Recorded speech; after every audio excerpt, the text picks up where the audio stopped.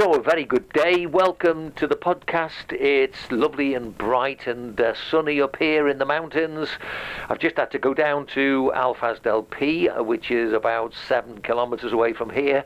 And to be honest with you, it was quite nice. So let's hope the same can be said of Eric's weather down on the frozen wastes of Albia. So, Eric, first of all, how's your weather and how are you? First of all, I'm very well, and second, the weather is as good as me. It's excellent. Lovely. I've actually sat on the terrace. I've not recently started wearing my shorts again, so I'm on the terrace doing a little bit of sunbathing while I'm talking to you, believe it or not. Well, I went down to town in my shorts, but one side of the pavement, very nice. The other side is a bit on the cold side. Yeah. Now, we've got quite a bit to talk about, actually, and we start off with a BBC documentary that was on last night. Did you see it by any chance? I didn't actually, funnily enough, and I forgot about it. Something about the dark side of football, wasn't it? It was the dark side. It was the paedophile side, and we had this guy, Barry Bennell, who basically was associated with Manchester City, dare I say. I'll have to whisper that one. No problem. Well, I mean, the thing is, it's great fodder for those that want to knock football. So, I mean, obviously, there will be those that are now really knocking football for the sake of the fact that they like doing that, or there could be others who feel, well, there will be others that feel exactly like we do, which is that these people are they're proliferating everywhere. I mean, you've got them not in football, not just in football, you've got them in politics, you've got them connected to royal families, you've got them connected to the churches, and you've got them connected to the Boy Scouts and everywhere. These people are just predators who look to try and get into a situation where they can get involved with children. So the first thing is, obviously, it's revisiting everything that was about, it's going back quite a while, but, it was quite a big story when it broke. So, first of all, had you heard of this Barry Bennell guy? No, I'd never heard of him, even though I'm a Man City fan. I mean, obviously, he must have been well lower down the pecking order, because unless you actually have a child who's going to Manchester City, or what, he wasn't just at City, he was at a few other clubs as well. Yes, yeah. And unless you have somebody in the family where you've taken them down, you don't see these guys, do you, really? I mean, I don't know what happens once you get there and you put a youngster off and off you go. You just hope that you're in good hands. I mean, that's what I would have thought, but unfortunately, is these kind of people who do prey on children and work their way into certain jobs because you can do. Well, the thing for me, obviously, as a teacher, you get checked very quickly. And basically, you get told about everything that you should do and you shouldn't do. You shouldn't need to be told these things, but basically, you do. And obviously, the BBC is full of this guy who, has obviously brought a lot of everything into, let me just go over the details for those people that don't know. He's been found guilty of 43 charges of historical child sexual abuse, and his conviction is the first since allegations of sexual abuse in football began to surface in 2016. Apparently, he was a football junior and youth scout, and he boasted he can find professional football clubs for the next young stars. And obviously, he was a bit of a Pied Piper. He told young footballers that he could help their dreams come true. But of course, we now found that he, now 64, was a prolific sex offender, a predatory paedophile who preyed upon these kids, who obviously would be latching on to the end of every word that he dropped. Some of the stuff that came out last night was quite graphic, because there were people who were obviously a lot older now, in the 50s for some of them, and these guys were in tears. I mean, it's not very nice to have to talk about these things. Going over Bennell again, he was a youth player at Chelsea, associated with a number of clubs. Obviously, Crewe Alexandra was the other one that in particular was one for developing young players. So this guy didn't do anything that was particularly clever. It was just basically he promised kids that he would be able to do things for them to get them into the game, which I think most people would expect kids to sort of swallow that up hook, line and sinker. I mean, I don't really think that you can blame the kids, although I think some of the problem might be attributed also to the parents, because I got the impression, and I always did get the impression, that some of the parents were trying to achieve things through the children. You know, they'd come down to the YTS when I was running the YTS, and you could really tell that the kid was having to do what the parent couldn't do very often. Yeah, be successful and try and... I mean, that happens a lot nowadays. I mean, don't forget, kids are getting picked up at the earliest stage possible. In my day, it'd be around about in between 15 and 20 when you got picked up, kind of thing. But nowadays, it starts around about 6, 7 or 8, you know. And maybe, I'm not quite sure how old the people was who this guy was interfering with, kind of thing. I just wonder what age he was. You saw the programme. What age was he? Did you say? Well, it seemed that they were very young, probably 9, 10, that sort of thing. From what I could see, going up to about 15 and 16. But I mean, the big thing is if you and this came out during the programme, if you saw somebody who could get you into a football team. But then he wanted to take 2 on their own to his place in Cumbria, I think it was. As a parent, I know that would have sent alarm bells to me, because quite frankly, you might remember me telling you, we had this with our son John, who went to Exeter, and he was involved in, he would have been so chuffed to have been involved in the team, and then of course for me as a parent getting a phone call telling me that there's all sorts going on, and he wants to come home after we've driven nearly 2 hours to take him up to Exeter, and then when I phoned the Exeter, I think it was the chairman, actually. I can't remember for sure. But he told me it was just a bit of horseplay.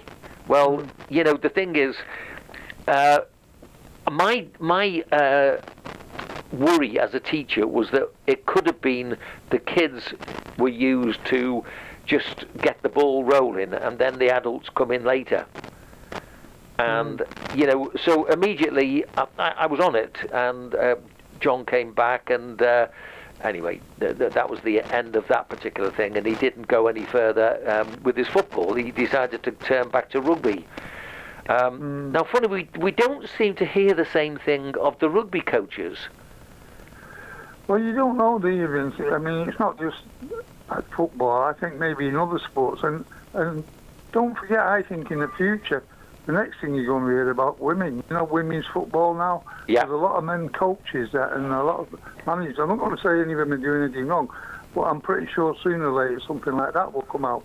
But I put it back to the fact that they're taking kids in now at an age which they're not in a position to look after themselves anyway. If you're 8 or 9 and you've got somebody who's kind of teaching you football or promising you things, what could happen, and you're full of it, obviously wanting to be a success, having watched all this television with all these big flash cars, it's easy to see why people get dragged into it and think that they could be like that.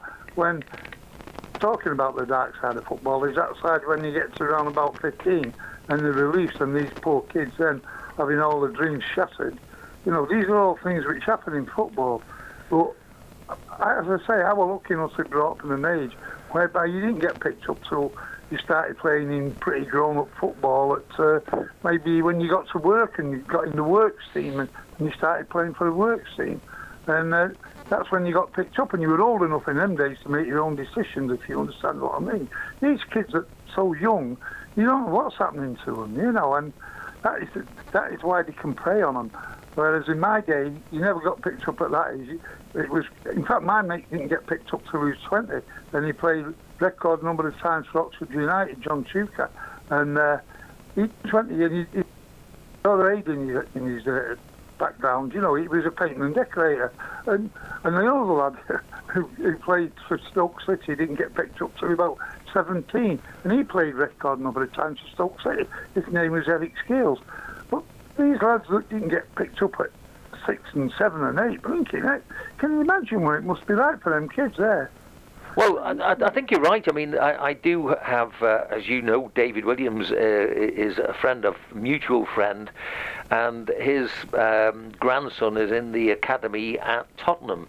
And obviously, he's excited about the future. He was in the Arsenal academy, and they decided that they didn't want to take it any further. So obviously now it's great for him to actually have another chance at Tottenham. But the trouble is, it's to do with money. When we first were involved as kids, I mean, I remember, I think I told you, I represented the Shipping League and then got an invite to go and have a trial for Tranmere.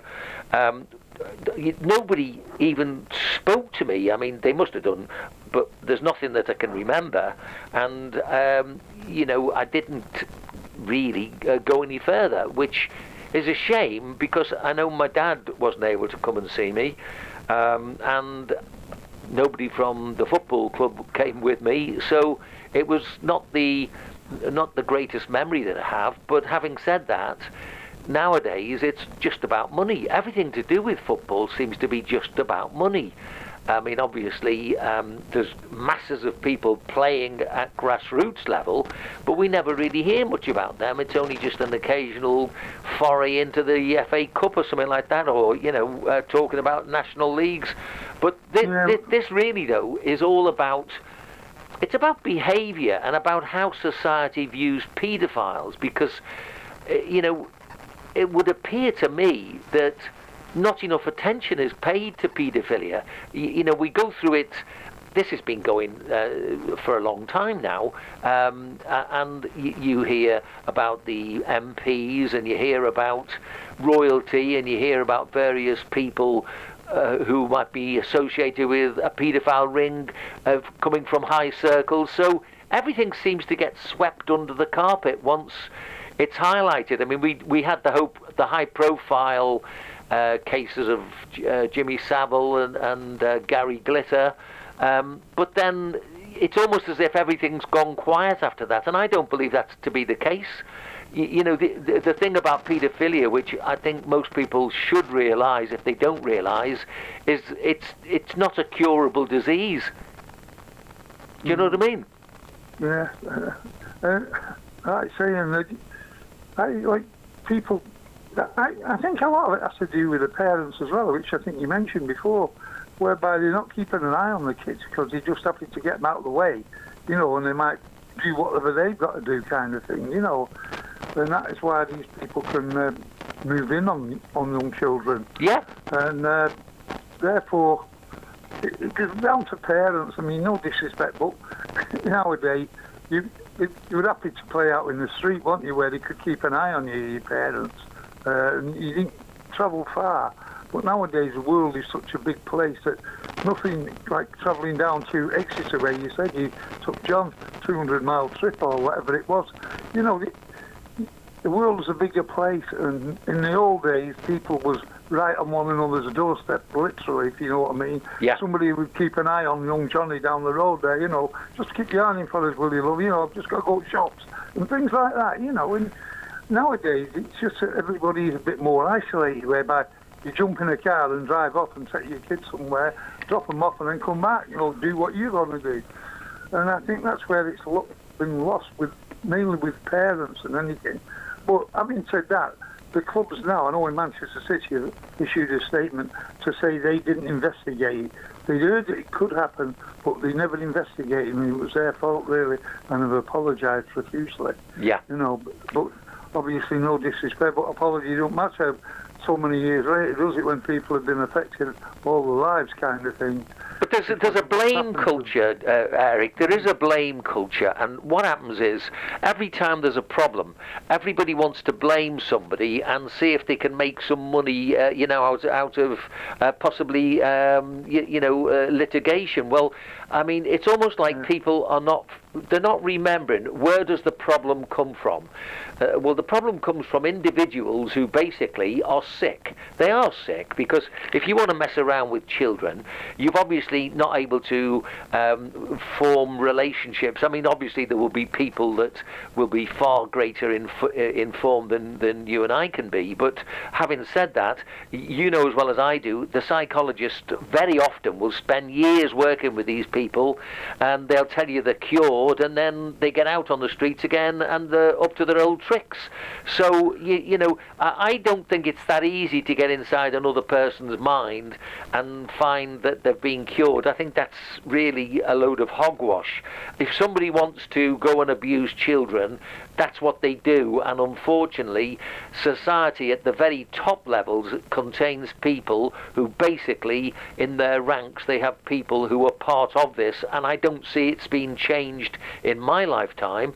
And when we do hear of religions that seem to think that it's not something that is wholly, thoroughly condemned, I think that you've got to go right to finding in law a way of protecting children. That's the way I feel about it. It'll be interesting to see what maybe comes out of the second and third part of this BBC documentary, but I just think it's another chance for the BBC to make a programme rather than people on a real mission to get this problem solved, because I know damn well what will happen is this will all fester and come out in the public like Harry and Meghan a couple of weeks ago, and then it goes quiet. Nobody really bothers about it again, and in the meantime somewhere in the world there'll be kids getting abused and people just get on as if it's sort of a normal behaviour. Anyway, we can't go a lot further with that one, but just make sure that we do at least acknowledge it. And then if we go next to Rangers, last week they were playing in the Champions League and there was the abuse of one of the black players. Now, from what I saw a guy go and whisper, a Slovakian player whispered in his ear, and then the fella went absolutely berserk, and it really showed a reaction that this fella had said something which was obnoxious. And then, of course, the Slovakian teams are now trying to say that, they didn't say it. And of course, the football authorities, they'll eventually cover this up as well. How do you feel about that? Well, the two players concerned, I mean, we don't forget, remember Suarez and Patrice Evra? When you called him something. And just recently, these people who are getting fined for putting something on not on Facebook, on these Instagrams or whatever, or Twitter. It seems to be the in thing to go back to what you said before about paedophiles and all that. It goes on for quite a bit of time and then it stops, kind of thing. And it's just as though they want to pick up on everything. The particular incident, I don't but he was supposed to have called him a monkey. Yeah. And that's what's caused the problem. And I can understand the lad being upset. And I don't know, did he report it to the referee at the time? Or does he wait till he gets at home, he gets in the dressing room and tells them then? Well, I think the reaction of everybody showed you that it was out of order. And it's now up to the football authorities to show that they really seriously want to stop it, because, we've had enough of this taking the knee nonsense, because that has been hijacked, and people know that now is not really as potent as maybe it could be, whereas this poor lad or man was obviously outraged by the way that this Slovakian player, which of course is part of a tactic, let's not forget, in a game of football, to get somebody so annoyed that eventually they don't play as well as they do, or they do something reckless and get sent off. So, I mean, it's this business now of honesty in what we're really all talking about, because I think you and I, we talked about this in the last podcast quite to some length. It's one of these things which, your first reaction might be, oh, he only called him a name. Yeah. But if you're a black man and you've had this for a long time, I mean, it's not nice. It's not acceptable. There's no way that you can accept that somebody should be allowed to call somebody a monkey when really, it's meant in a nasty way. I think that's horrible, and I don't know what's going to come next. But if the football authorities don't really make an example of this, because everybody saw it, it's a European game, it's high profile. If they don't come down and totally condemn it by punishing the Slovakian player that said it, I don't know what else anybody can do to stop this problem, because quite frankly, I'm with these black guys. Nobody would deserve to be called a monkey. When it was a bit of banter back in the 70s and maybe everybody was light-hearted about it, people know what they're doing now. They've had donkey's years of education. So it's not about not knowing what they're doing. They do know what they're doing. These people are just being incredibly cruel to these people. And I think it's not good enough, Eric, don't you? I just feel that it's just another way of trying to upset the opposition, as you just said. But all the years of football, I've watched football, and now everything is getting highlighted. And all they're doing to me, well, certainly on these Instagram things and Twitter, somebody somewhere is doing something on purpose to cause a stir. And so the papers are picking up. Every week or nearly there's something going on where somebody's been abused on Twitter or something like that. And it's getting a bit like the knee. I'm getting a bit fed up with it, being truthful. You know what I mean? It's about time that people who are running these organisations, which these people are exploiting, sorted them out. But nobody seems to be bothered. As you've just said, Eric, swept under the carpet. Eric, you're absolutely right. I mean, I think this is part of a concerted effort to try and put football back in its place. I mean, I remember 20 years ago, you and I, we had some quite heated discussions at times, because I used to always say that football is part of society, and many people think football is bigger than society.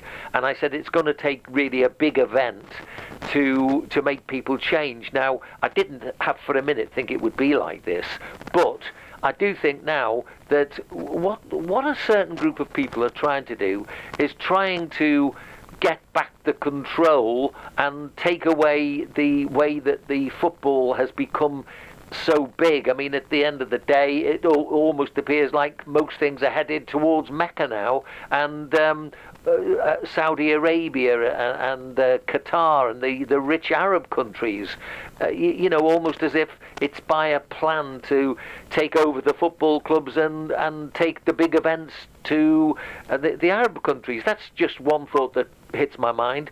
The other one is the way that everybody is being exploited. Like, we've got this paedophile thing now, which will obviously run for a while. The black problem has run for a long time, and I think it's because many black people and many white people we're all fine with each other.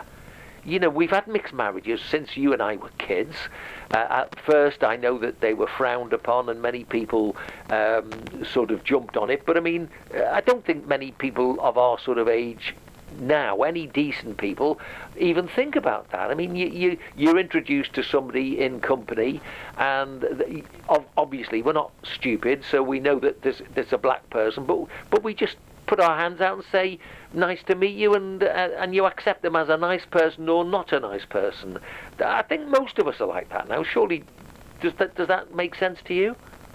Yeah, I know where you're coming from, but you got to remember, like, back in our old days, I mean, I don't think the coloured people had the education that they've got now. You see these guys come on, they're so articulate, on maybe question time or something like that. And whereas I always felt, they never got a fair crack of the whip in the early days.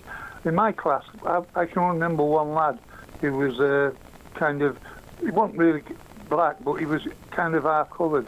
And that was just in a class of 40.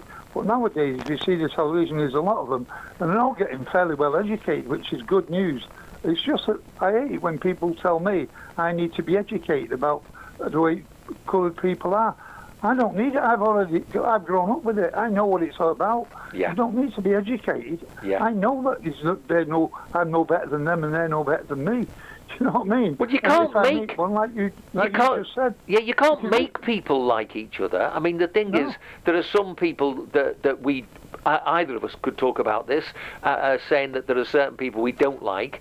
But you know, the colour is the last reason why you don't like them. It's because they're nasty people. They do nasty things, so you don't like them. All right, well, Eric, we can't really do much other than sort of know that we feel that way. We've got these ridiculous qualifiers at the moment. And, you know, funny enough, I picked up a comment in the press about Liverpool fullback Trent Alexander-Arnold, and people were saying that, you know, he should have been picked. And Steven Gerrard from Rangers has also had a comment, he's written an article in which he says the same. Now, I think that going forward, he's a great player. I think defensively he's a liability, and I think if Liverpool were to look carefully at the problems that we've had in defence, a lot of them have come from his side of the park. So for me, again, you see, you get this dichotomy of people who can't see anything other than the end of the nose. And then you've got somebody that talks football. We look at the thing objectively. You know, it doesn't mean I don't like Trent Alexander-Arnold as a person when I say I don't think he's a good defender. Do you pick the same vibes I do as a footballer, as a defender, that he doesn't really know how to defend as well as he should? Well, you've been mentioning it for weeks on it when we discussed Liverpool about him being the little bit of a weakness, where papering over the cracks by blaming everything, the defence, on Van Dijk not being there, you know, which is a load of nonsense, because all players have strong players in the team, and if you lose that player who's a strong player, you can't suddenly blame it on him, you know. And there's other reasons. I mean, look at Robertson on the opposite side. He's a lot more mature, and he's been able to hold his own on that side, because he don't need to rely on maybe Van Dijk telling him what to do. Maybe Arnold did rely on Van Dijk to be talking to him, or Gomez, whoever it was, the ones who are not there now. Yeah. But at the end of the day, football now, fullbacks are not defenders. They've got to be kind of right wingers, haven't they? Yes. And this is a big dilemma now. I mean, Man City now are pushing Cancelo into midfield, you know. And funnily enough, I noticed Liverpool, not the last game against Wolves, I think it was the one before that, might have been Tottenham away, and they pushed Arnold into midfield, and I thought, they're picking up an idea what Guardiola was doing, because he would be more vetted in midfield rather than a fullback, because in midfield, although you still have to defend, you know, that's not your main job, defending in midfield. Creating, which he is a creative player, as you just said, going forward is excellent. Yeah. But this is going back to what we just said, talking about leaving Arnold out. Kyle Walker's been left out for the Trippier's been left out when Arnold's been in. Nobody's made a fuss of it. It's just the fact that it's Liverpool and the fact that, you know, he's trying to pick on the lad. And you have said many times that he has been more of a weakness than a strength just recently for Liverpool. And it's just that thinking Southgate's noticed it, and he won't admit it openly that he's not, well, whether he did say he's not been playing well enough to get in the team, which is what he should have done if he wasn't being picked. No good saying, it's a very strong position that we've got there at fullback now. There's strong positions all over the England team at the moment. Yeah. And it's just a matter of another newspaper pranking it, getting things going, and trying to selling newspapers, being truthful. And there's no more bigger fans than like Liverpool fans, you know, or, you know, where they've got, or Manchester United fans, where everything's been blown up now because United have been knocked out of the FA Cup, you know. Yeah. I just know, and I was part of the problem many years ago. I used to buy about 3 papers when I first come to Spain, because I was losing touch with England, not being able to. I mean, now we've got television which covers nearly everything, doesn't it? Yeah. So the newspapers are being attacked on all fronts by the media, and that's one of the reasons why they're trying to make things out of proportion, in my opinion, just to sell the newspapers. Yeah.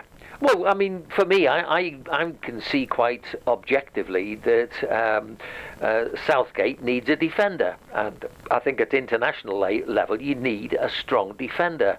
If you've got the luxury of being able to just run and attack all the time, then obviously Arnold is certainly one to be put in the frame. But I do think that a lot of Liverpool's problems have been caused from a decision made by Klopp, allowing Arnold to be the captain in one of the European games against the Danish side, and Salah thrown his dummy out the pram because he didn't feel that Arnold should have been the captain. I mean, it's silly things like that. That's what's losing people the dressing room. And if we're going to talk about losing dressing rooms, what do you make of the situation at Tottenham Hotspur? Because Mourinho is saying some very strange things, as he always does, but they go from playing wonderful football to being not playing wonderful football. What do you think? Is he on the way out, or do you think that's again just papers? Wherever he's been, Mourinho has caused division in the ranks of the players. I don't know how he does it. I know he is one of them who will suddenly come out with something which you don't expect him to come out with. I mean, the situation at Tottenham, you can see that boiling up for ages. He wasn't picking Gareth Bale, he wasn't picking Dele Alli, and he just left them out and just kind of ignored them. And he's done this at a lot of places. At United, he signalled out Shaw, the fullback, who is now playing exceptional for Manchester United. Yeah, he is. He just seems to, blink and solicit problems when there isn't any problems, and no disrespect, the time when he had to go at that girl, he was the physio who'd been on to somebody who was injured, openly in front of all the crowd there, he shot her down, and to me that was a disgraceful thing with the manager. And now he's still in manager because of that. I can't understand it. It all went quiet because she won a case in court and got paid X amount of money. In the meantime, it didn't take long for Chelsea to get rid of him. Then, because he's got a good reputation of building sides, fair play to him. You can't knock his record, but to me, I think he's a little bit of a wasted manager now. I think he's on his way down.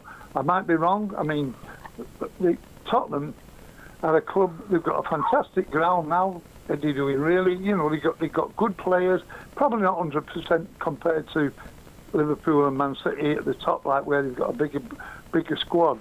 But Tottenham have got some good players, and I think he's kind of spoiling it for them. But I said early on in the season when he beat Man City 2-0 and he went top of the league, and I can remember saying, if that was my team, Tottenham, I wouldn't be happy, because even though they're top of the league, the way they play football is not my idea of football. You get ideas in football where you watch teams play. Over the years, I think we've nearly always been West Ham fans because they've always been renowned for playing good football, West Ham, wherever they've gone over the years. I mean, to be fair, even United have always played attacking football. Don't like to admit it too much, but they've been attractive to people, and that's what makes people watch them. But wherever Mourinho's gone, you can't say he's ever played attractive football.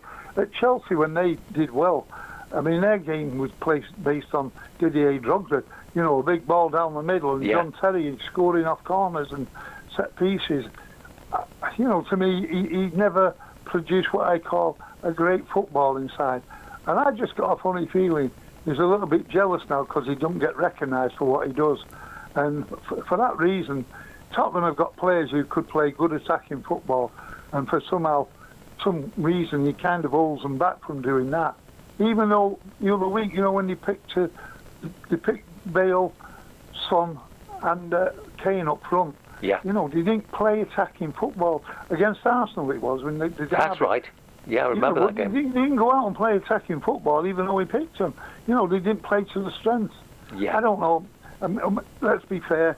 We're just supporters. We don't know what goes on behind closed doors. Well, we don't. What goes on training field, how he treats them.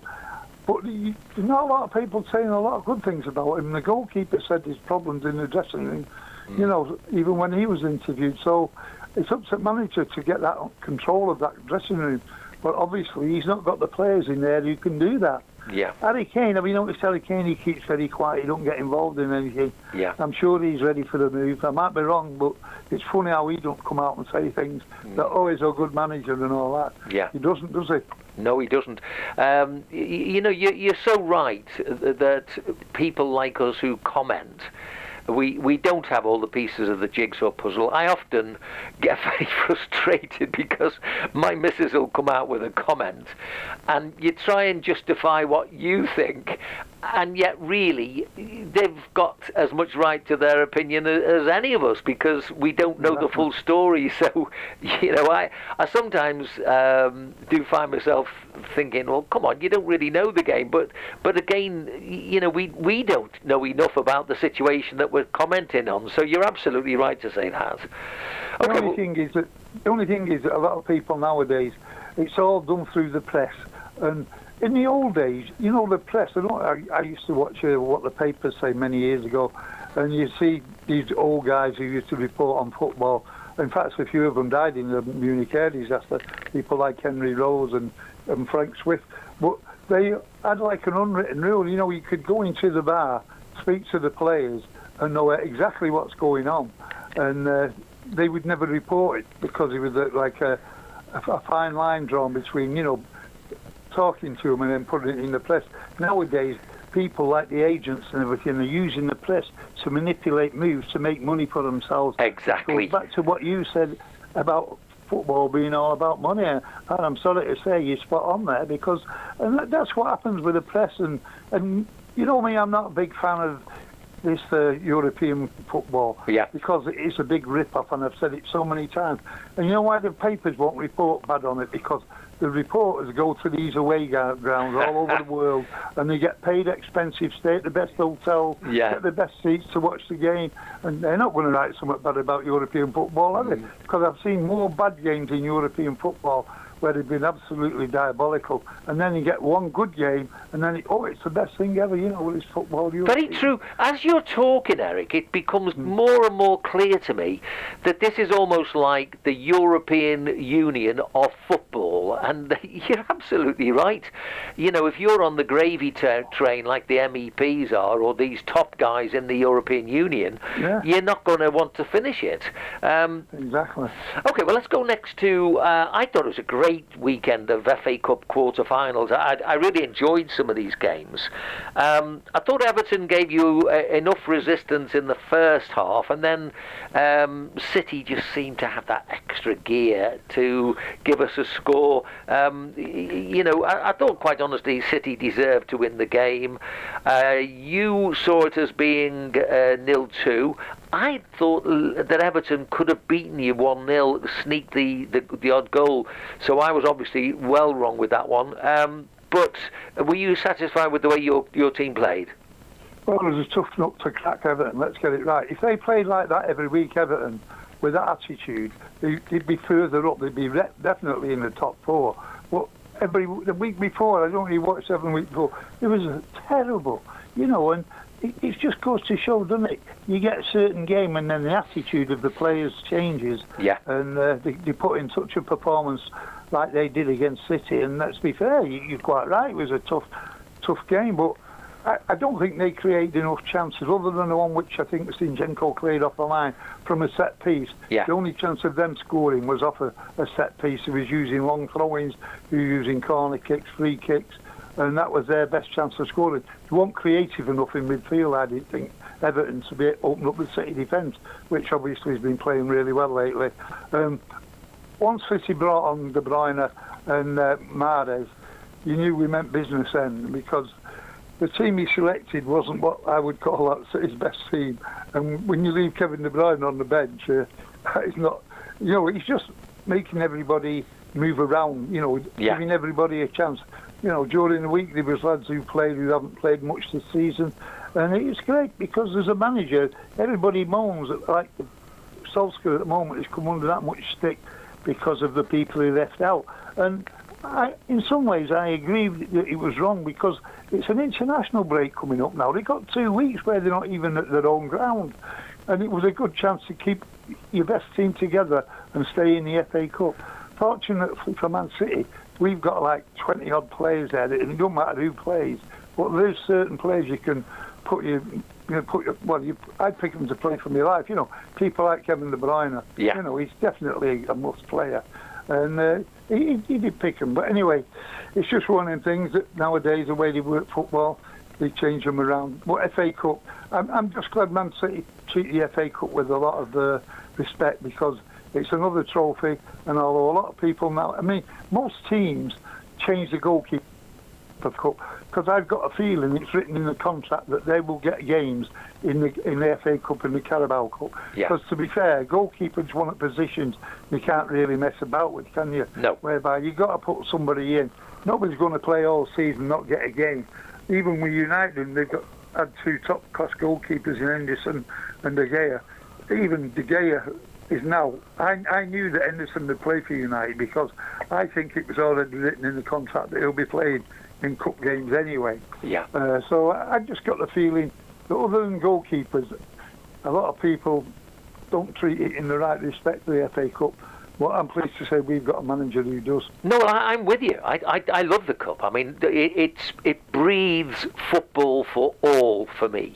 And, this inclusive, lovely stories of Bournemouth, for example, reaching the quarter-final to play Southampton. I would have loved them to win 2-1, which is my prediction. You knew that Southampton would win, and, it turned out that way. It was a bit easier, 3-0. But I thought Bournemouth played reasonably well, and they looked still as if they could be a team to add into the Premier League. They're not that far off from what we see in many of the games. Did you feel that Southampton were 3 goals better? Well, they did play good football, Bournemouth, but they've been renowned for playing good football ever since Eddie Howe's been there over the years. And they're just more or less carrying it on, the kind of football which most people enjoy watching. It's just unfortunate that they got relegated. Bournemouth are like Norwich, these teams that go down the division because they stick to the principles and carry on playing good football. People like Graham Souness, who you sometimes listen to on the pundits when he's talking, and he says, well, I think they should change the style and be a little bit more pragmatic and be a bit more defensive. Well, if you're a manager and you've got your own principles, you're going to stick by them, aren't you? Yeah. And I think the lad who went down with Norwich is proving the case, because Norwich are flying in the Championship. And I think maybe it'll take a bit of time, but I think same thing will happen with Bournemouth by carrying on playing good football. Now, we both got 2 predictions right, because you got those 2 right. When it came to Chelsea and Sheffield United, you got this one right, and I got this one right. But then I think really it was pretty obvious that Chelsea are playing some lovely football. They're looking strong. Sheffield United, they must really feel fed up, because they're not a bad team. They just, I think, are often unlucky. Chelsea did the business. There's not really an awful lot that maybe I can add. Is there anything that you picked up on that one? Just that Sheffield United kind of held their own for a lot of the game, because Chelsea are missing that vital spark of getting that ball in the back of the net, and therefore they struggle a bit. Even though it's 1-0 Chelsea, Sheffield United come back a bit in the second half, but they haven't got anybody up front who can score a goal for them. No. I think the best chance when Goldrick missed, but other than one chance which they created, it's always, in my opinion, a foregone conclusion. I just couldn't see Sheffield United scoring, even though they did dominate a little bit of the play in the second half. And like you say, Chelsea now at the back, I look like a rock. They're really solid at the back.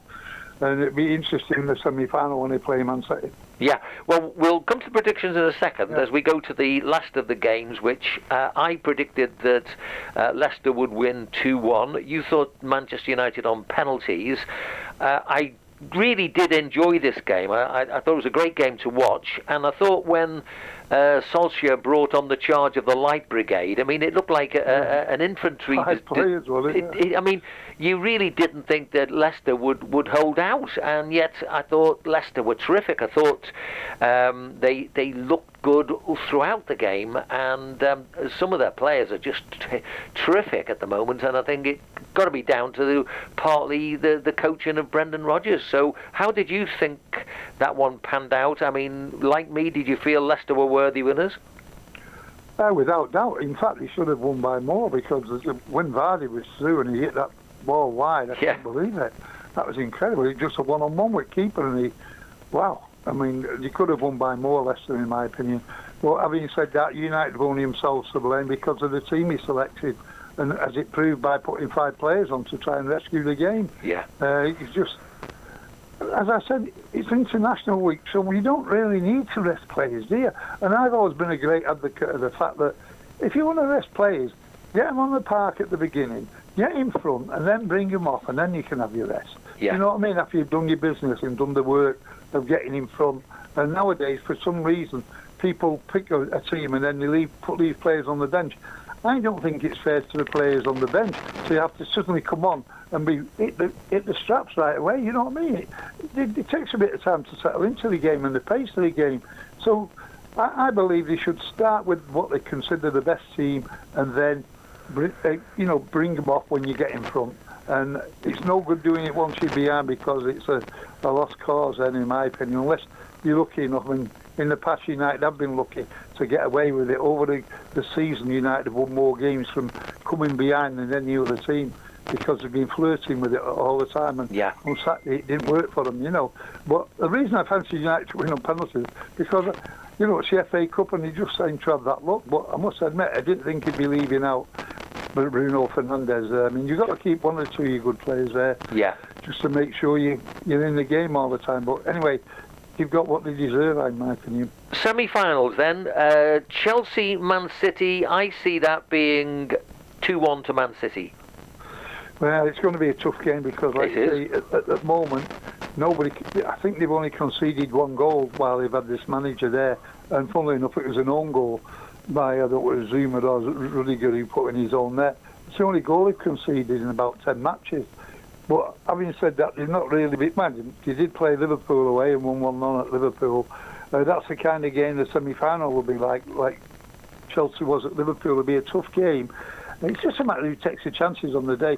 But overall, we've got to fancy Man City because of the fact that you've got the confidence going. But there's still a bit way to go before that game comes up. So okay, score, Eric? I'll fancy City to win like I always do. I would go 2-0 City.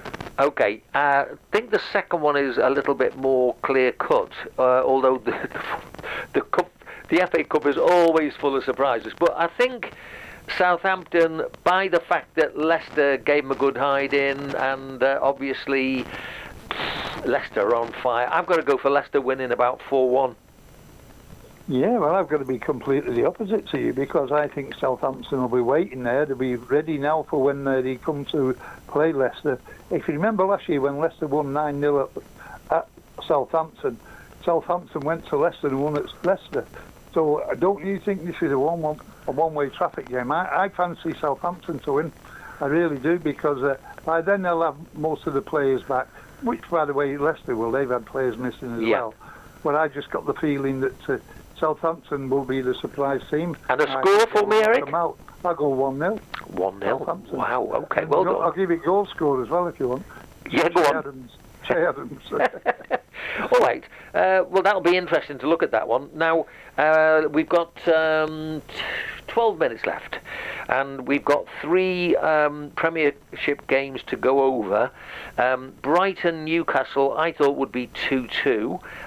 You thought it would be 1-0 to Brighton. It turned out 3-0, and it looked almost comfortable. It didn't look as if Newcastle had a lot to offer there. What did you think? Well, I think you just summed it up there.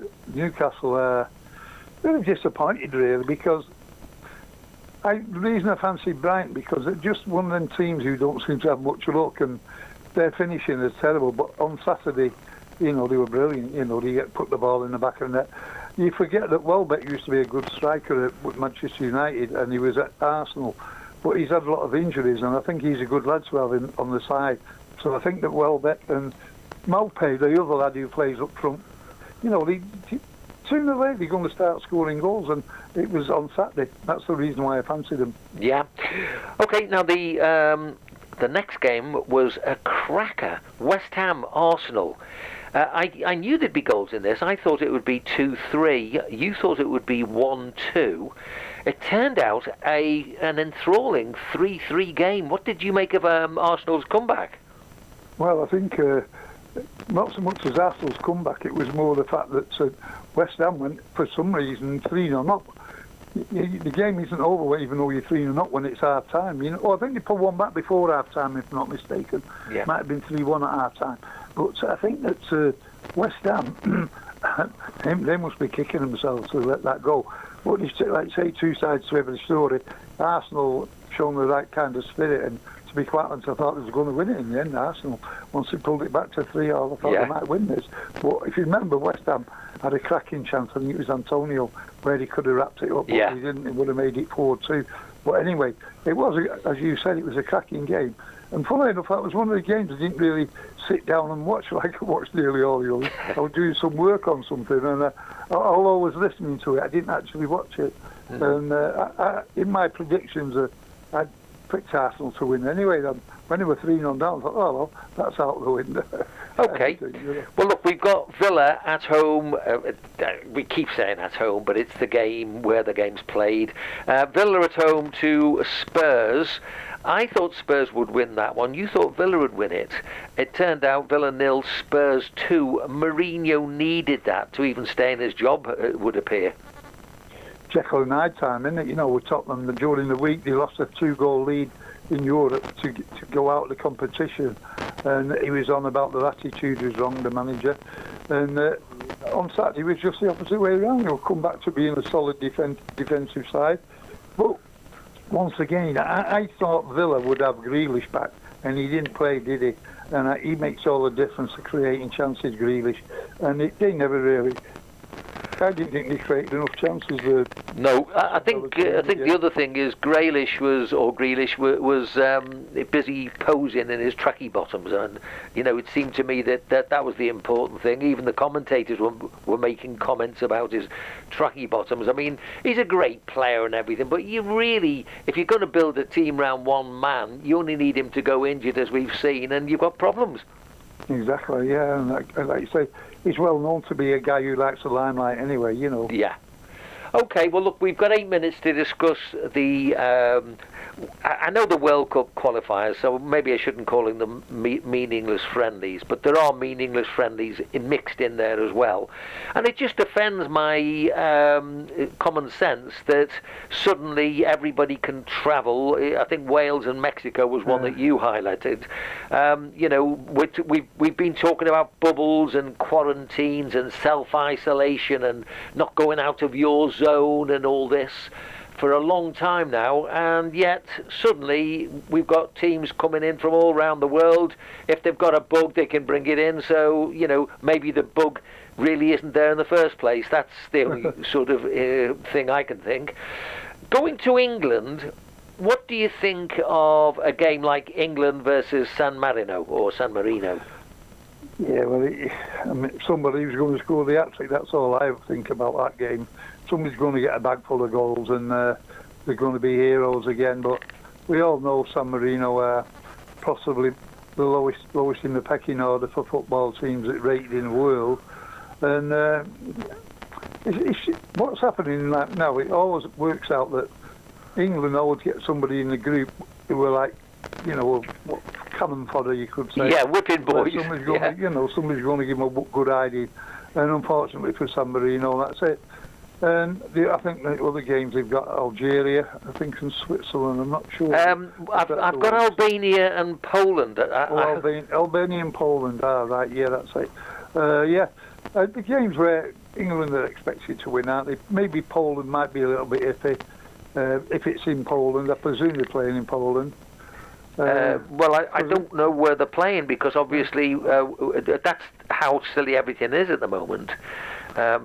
But, I mean, wherever England play Poland, I think Poland are always going to give them a tough game. So, I mean, I would think that one will be something like 2-1, because, mind you, having said that, Southgate has done a good job with the national team. He's got them looking good. I don't know whether I particularly like him or not. I'm not sure, I'll be quite honest.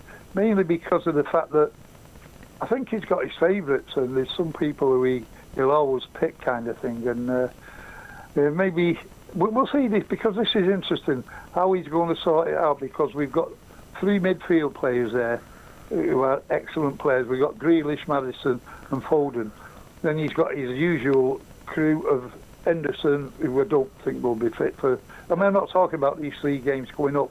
I'm thinking about the future. What will be England's best team. And I just got the feeling, I mean, up front, he'll stick with Harry Kane. There's no doubt about that. And I just hope Harry Kane don't play against San Marino and score a panful, which is what he'll want to do, because he's that kind of guy, Harry Kane. When he claimed that goal that time, it was last season, when he said he touched it, how he touched that, I'll never know. But he claimed it, you know what I mean? Just because he's good to get all. Give us your predicted score, England, San Marino. Well, I'll have to go 6-0. One more than me. I've gone 5-0. Albania, England. Albania, England, 4-1. Okay, I've gone 3-0. So we've got the same difference, haven't we? And England, Poland.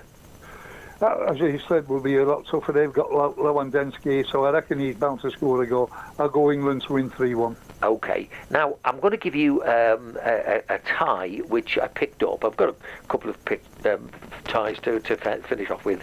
This looks a cracker. I mean, you really will like to give me a prediction on this one. It's Scotland against the Faroe Islands. Yeah, well, it's a derby game, isn't it? It's... Actually, Man City played at the Faroe Islands a few years ago. We won 2-0, and I had one of my friends over there. He went to the game, and he said it's a hell of a place to get to, the Faroe Islands. He finished up going on a fishing boat, believe it or not. Him and a few others to get to there. But he said there were lovely people on the island and all that. But obviously, it'd be a big win for Scotland. See what team they pick. I think you'll go about 5-0 Scotland. Yeah. Another one that sort of took my eye was one which I didn't really understand, if I'm honest. Spain versus Kosovo. And you sometimes start thinking, well, my geography is obviously a little bit silly here, because, I can't understand Kosovo as a country. It's not a country I can relate to. Is it one of them countries like out around Serbia way? Yeah, it's that sort of area, but I mean, it's not a country I can quickly relate to, is what I'm saying. It's one of them where it's been broke up, hasn't it? Yeah. And changed the name and all that kind of thing. Like, there's quite a few teams like that, isn't there? Montenegro and... Well, I thought he was a singer. I thought he was a band leader. Well, we used to be... don't forget when we was at school, geography was not the easy lesson. I don't think it is anymore. No. What about a last word on Spain playing Greece? Because Greece tend to be a little bit of a dark horse team, don't they? They won the European Championship a couple of years back. So that could be a little bit of a tricky one for Spain. Well, Spain have got a good side now. I mean, recently they beat Germany about 4... I don't know if it's 4-0 or 4-1. So it was a big score. Because funny enough, Man City player got hat-trick that day, Torres, and we won 4. I think it was 4-1 or something like that. And Germany are going through a little bit of a transition as well. Normally, we expect Germany to be up at the top when it comes to playing football matches, and I've just got the feelings. Well, Spain will be good enough to beat Greece. I'm pretty confident of that, because they're building a nice team up. But the team to watch out for, in my opinion, who could win this cup, is Portugal. They've got a cracking team. Yeah, I've seen them. So I think they're actually 8-1, and I might be putting a fiver on. I'm not sure. I'm not decided yet, but I think they'd be a good bet. I mean, you can't back England because the odds you get are absolutely ridiculous. It's like Man City in Champions League and all that. The odds are absolutely. I think even to win the quadruple, it's only about 7-1 for Man City. That is ridiculous. That's almost an impossibility, But the bookies, they won't give anything away. To be fair, most of the gamblers, in my opinion, are in England anyway. With these bookies. Yeah. So that's another story talking about bookies, isn't it? Well, Eric, I'm afraid we've come to our hour. It's been, as ever, there's lots of good things to discuss. I think we were right to look at the paedophilia and the Black Lives Matter thing. It's ongoing. I think both of us feel the same. We want it to finish, don't we? Yeah, definitely, no doubt about that. It don't matter. These people it's not in our hands, Vince. That's all we can do is have a little bit of a chat about it, and hopefully people agree with us. Yeah. All right, Eric. Well, stay safe and look forward to chatting next week. Same to you, Vince. Look after yourself. Cheers, Thanks, Eric.